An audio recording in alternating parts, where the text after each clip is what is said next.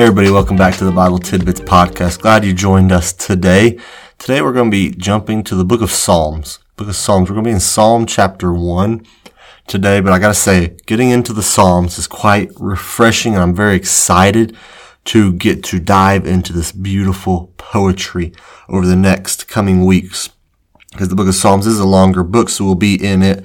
We'll have more episodes in it as we go through.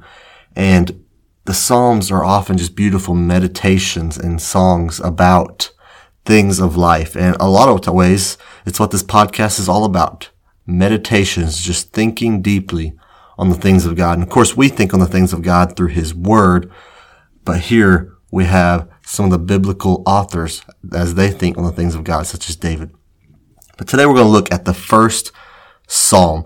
And oftentimes, in the early days, this psalm wasn't even titled. It was looked at as an opening to the whole book.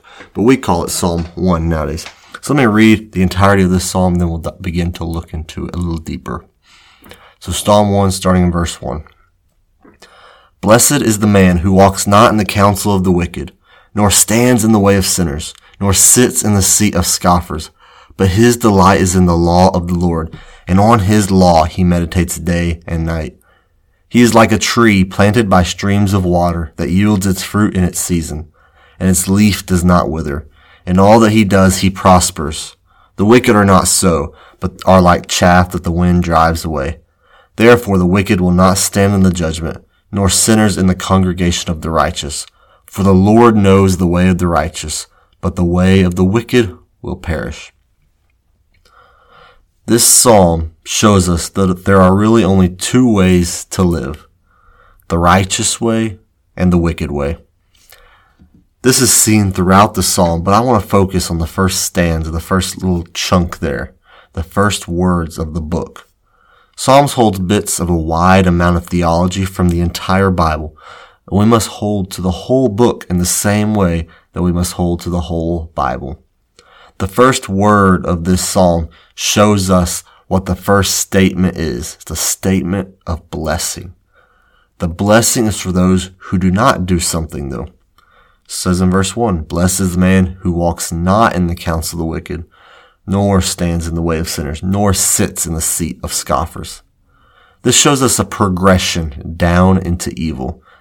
You start out by walking around the wicked, and then you slow down to hear more of what they have to say, and pretty sure soon you're sitting with them as one of them. This is not the way that we should be going. There's a blessing pronounced for those who do not go this way, but go another way. The other way is the way of delighting in the Word of God and meditating on it all day and night. This is how we are to oppose the wicked and be set apart from them.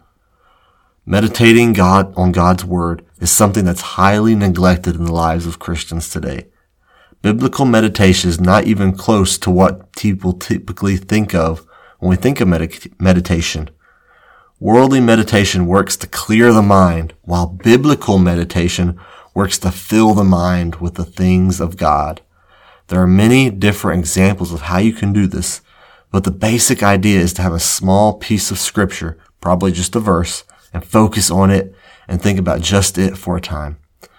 In a way, this podcast is just simple meditations that I do in scripture, just with a more pastoral approach instead of a personal one.